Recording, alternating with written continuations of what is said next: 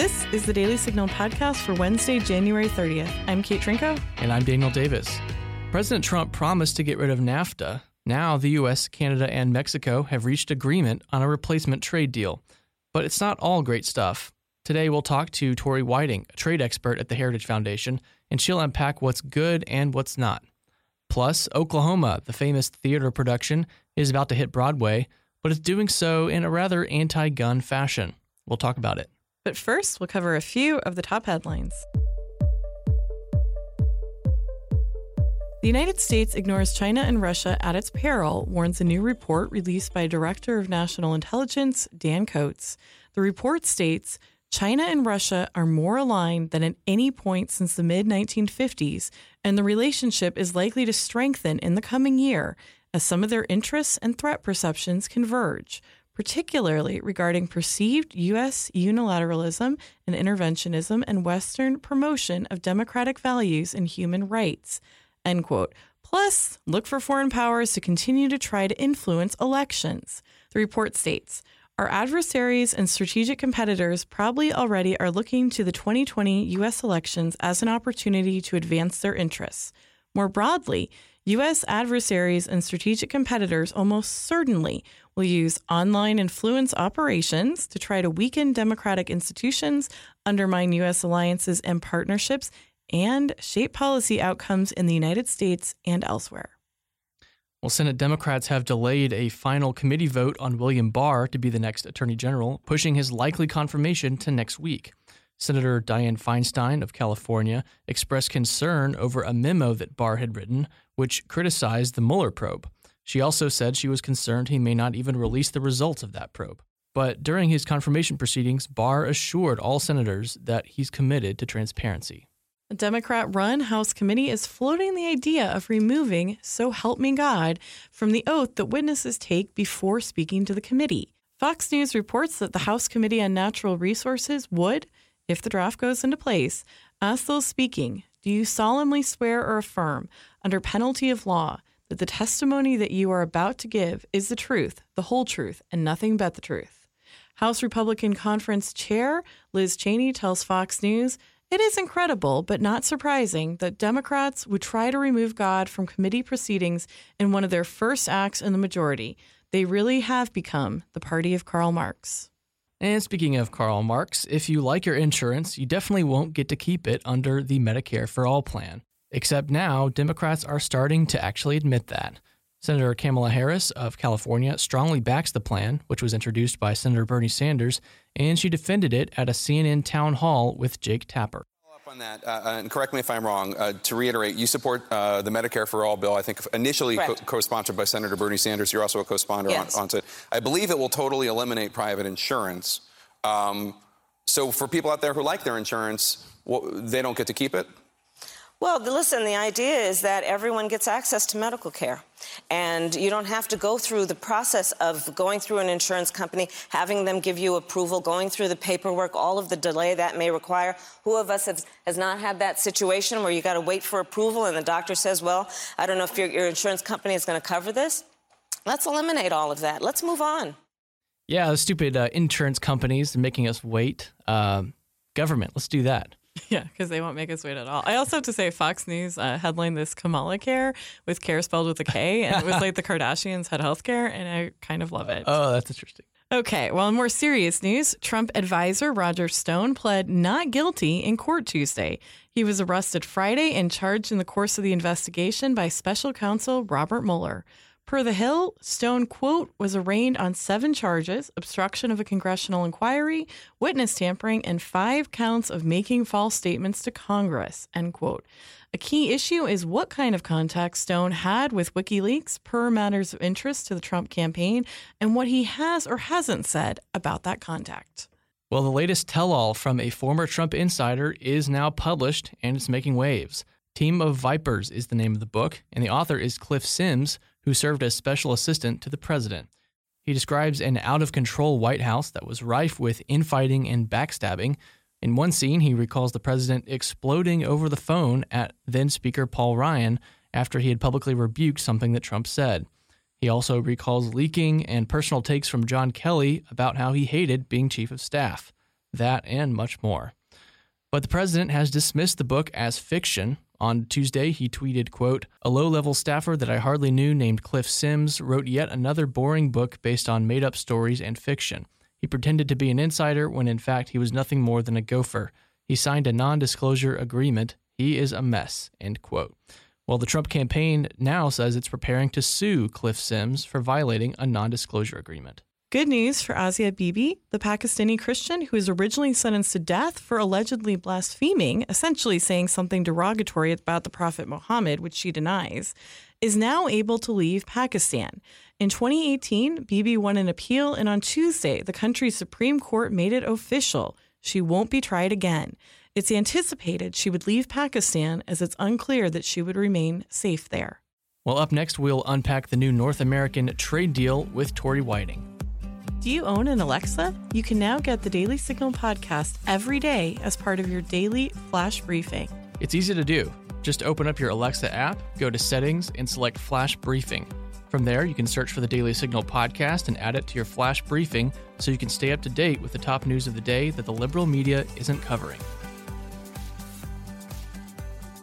Well, last fall, President Trump signed a new trade agreement with Canada and Mexico to replace the old NAFTA deal, a North American Free Trade Agreement, which he had always promised to get rid of. And now that this week, the Heritage Foundation is out with its comprehensive breakdown and analysis of the deal. And to discuss it, we have Tori Whiting, who is our trade expert. Tori, thanks for being back on. Thanks so much for having me. It's always a pleasure. So this is kind of an intimidating thing to look at, this giant trade deal. So we know there's a lot in it, but we want to pick out some of the main takeaways and ask you, so, you know, what are some of the best elements of this deal that you really, think is an improvement upon NAFTA? Well, I mean, the biggest thing that Heritage Foundation called for, at the beginning last year when President Trump said he was thinking about starting renegotiating NAFTA was modernization. NAFTA is over 20 years old. It came about, really before the internet was a thing, before we all had iPhones in our pockets and smartwatches on our arms. And so we needed to make sure that this agreement and this relationship with Canada and Mexico was prepared for the 21st century. So the USMCA adds some great chapters on things like digital trade, making sure that we can trade digital items freely, like software and any other type of thing that you buy on the internet, and also intellectual property protection. We want to make sure that those digitally traded items, these things that are being created in the 21st century, the people who create them are being protected and they can't be stolen by people. So those are major, major things. The other big thing that is a little bit wonky, but it's important for you, is that they really streamlined some of the customs processes. And so they made a lot of things digital. So that makes it easier for you when you either have to pay tariffs, when you come into the United States and you're bringing things from abroad. It'll just make it easier. And it makes it easier for businesses too. So actually, could you expound on that a little bit? I love how you admitted it's wonky, but you should care. Will they get lower prices as a result of these customs being easier to process, or what's the real world impact of a positive change like that? Yeah, so it's not necessarily lower prices because NAFTA already had pretty low tariffs, and the USMCA maintains that, which is a really good thing. But what's important about this with customs processes is it decreases the amount of time that it will take to get your goods through customs. So, for example, we have what we call de minimis, which is the level to which that you can bring goods into the United States without them being subject to a tariff. In the United States, that's $800, which is great. So when you come anywhere from anywhere in the world, and that's actually written in statute, in U.S. statute, that if you bring less than $800, then you don't have to pay tariffs on it. And so if you're above that $800 threshold, and this is really important for businesses, of course, then the paperwork that has to be processed outside that $800 will happen more quickly and more efficiently and more effectively because it can happen electronically. So any other pluses, or is it pretty much negatives after that? Well, I mean, the one big plus that I didn't mention is that we are on a path to maintain the trilateral relationship in North America. That was absolutely vital. For a time, it looked like we might only get a bilateral trade agreement between the U.S. and Mexico, and that would be really detrimental because businesses in the United States are used to this North American regional supply chain, and it was so important. So it's great that we were able to maintain that. Other than that, another great thing is, and again, a little bit wonky here, so you'll have to go with me, but it's really important. The digital trade chapter actually bans data localization. which is essentially regulations that are put in place that say that your data has to be stored in a certain place in order for a company to work in that area. So that means that, if you are dealing with a Canadian company, your data would have to be stored in Canada if they had those rules. This agreement bans that. So your data doesn't have to be stored in Canada. It can be stored wherever. And that really actually helps with security of your data too, because they're able to kind of place data in different areas to make it less permeable. Okay, well, let's talk a little bit about some of the negatives in this deal. And I should note, by the way, that Tori co-authored a paper that you can find on heritage.org that is very exhaustive. So if trade policy is your thing, please check it out. It came out this week. It's super long, but actually the beginning of it is only about 9 pages or so. And it kind of breaks down some of these tidbits. And then you can get into what we call the appendix, which is like another 60 pages if you really want to get down into the dirt. All right. So if you want 9 pages worth of stuff, check Tori's work on heritage.org.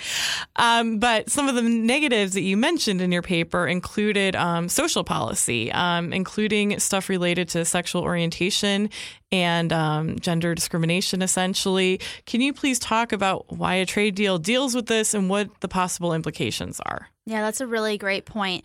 Obviously, this SOGI, sexual orientation and gender identity, is something that the Heritage Foundation and our friend Ryan Anderson has been really active on advocating against for many years. And this was included in the trade agreement under the section in the labor chapter having to do with discrimination in the workplace.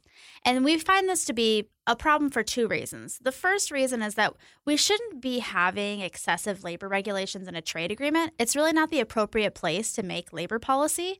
The appropriate place to make labor policy is in Congress, not through these big international organizations. The second part is that there's a lot of concern that these new sort of rules in the USMCA regarding SOGI could put burdens on the U.S.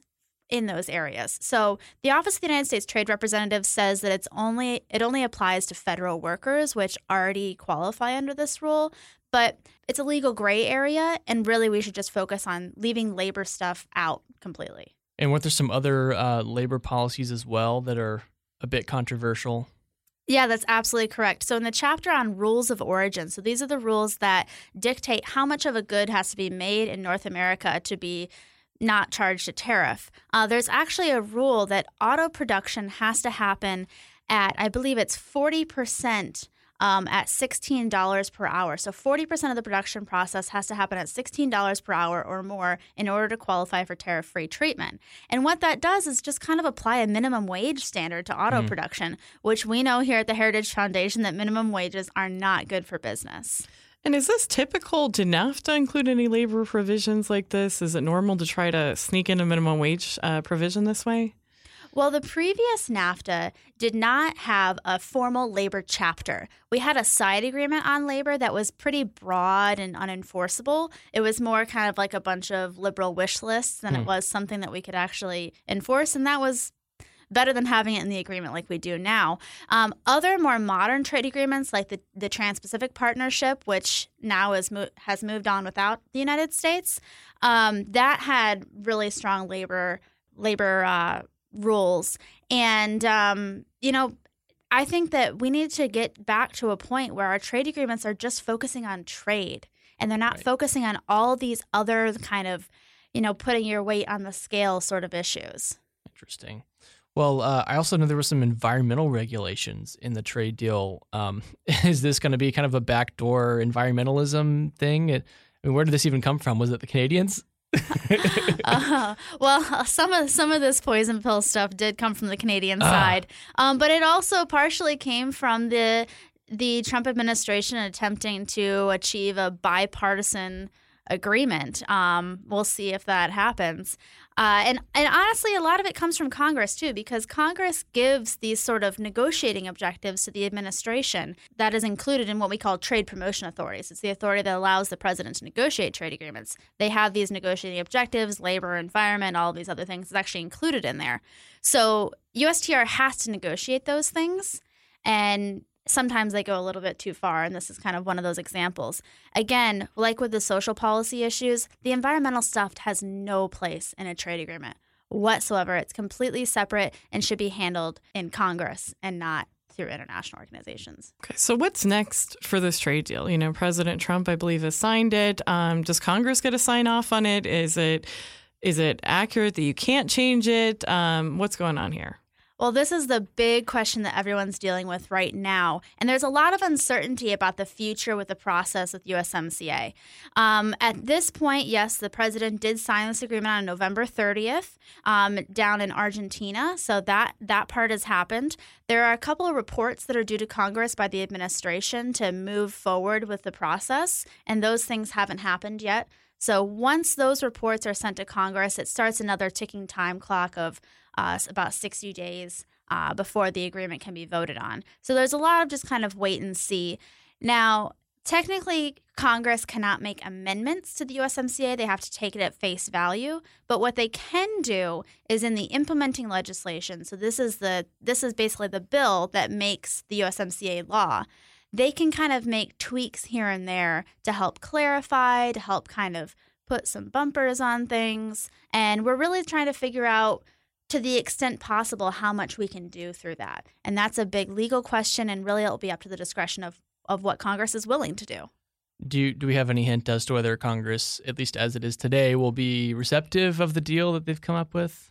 Well, it's a mixed bag for sure. I actually just read that Kevin Brady, the minority ranking member on House Ways and Means, actually said today that members won't really be willing to move forward on the USMCA until the steel and aluminum tariffs on Canada and Mexico are dropped. So that was actually a big kind of change in rhetoric from him. So it'll be interesting to see, where people fall on this. I think that there is a lot of uncertainty and there is a lot of mixed bag. And the last thing we want to see is for this agreement to get any worse. So while conservatives may try to use implementing legislation to put some constraints on what the USMCA is doing in regards to these sort of non-trade related topics, Democrats could try to expand them to help garner more of their votes, make them more enforceable. So that's kind of the tiff we're dealing with right now.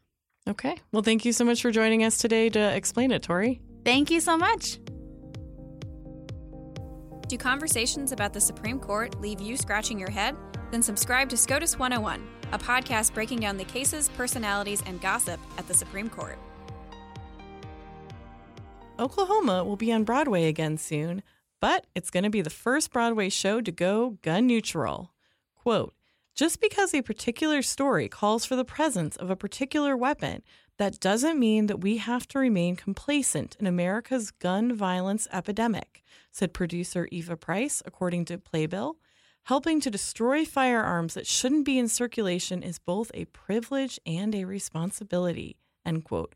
In a press release last year, Gun Neutral, the organization Oklahoma will be supporting, said, quote, for each prop gun that appears in a production, financiers and producers will add a gun-neutral budget line item to cover the cost of destroying real-world guns and to invest in community-based art programs targeting youth in the most gun violence-ridden communities. An average of $15 per prop gun will be charged. So, Daniel, what do you think? So this is a little absurd. I just couldn't stop. So they're using guns. They're using guns in the play, right? I would think that if you are against guns in general, that using guns in the play would do a lot more to promote guns than any money that you might send to an anti-gun nonprofit, right? I just don't see the net win. Like they feel like they're negating or at least undoing the damage. I mean, I have yet to hear of anyone inspired to do crime by a Rodgers and Hammerstein musical. I am sadly not familiar with this particular one. It's one of the very few that I haven't seen, although I did just read the Wikipedia synopsis. But yeah, I mean, to me, it's just weird because it's a little bit like the cigarette thing, although that made a little bit more sense to me when Hollywood did this whole thing where they really tried to ban cigarette smoking in movies, et cetera, that it was inspiring the youth. But entertainment is littered with examples that you shouldn't follow. And in fact, a very popular musical in more modern times is Chicago, which is, of course, all about murder. And just this fixation on guns is really weird to me in the sense of like, why it's not, I know this is such a conservative cliche, but it's not guns that kill people. It's people that kill people. And I don't think someone seeing a gun on a stage is what leads to evil in their heart. And I just don't get it. And yet at the same time, Hollywood just so much promotion. Like, again, I don't think this would apply to Oklahoma, but you could talk about the gratuitous violence in a lot of things. You could talk about the gratuitous sexuality in, let's say, HBO shows. Like, there's so many ways in which Hollywood does impact the imagination. Oh, yeah. I think 50 Shades of Grey should give money for every, inappropriate scene to, the Me Too movement, actually. I think that's a great idea. We should promote that. I don't know if they're releasing another one for Valentine's Day, probably. But yeah. I don't keep up with them, so.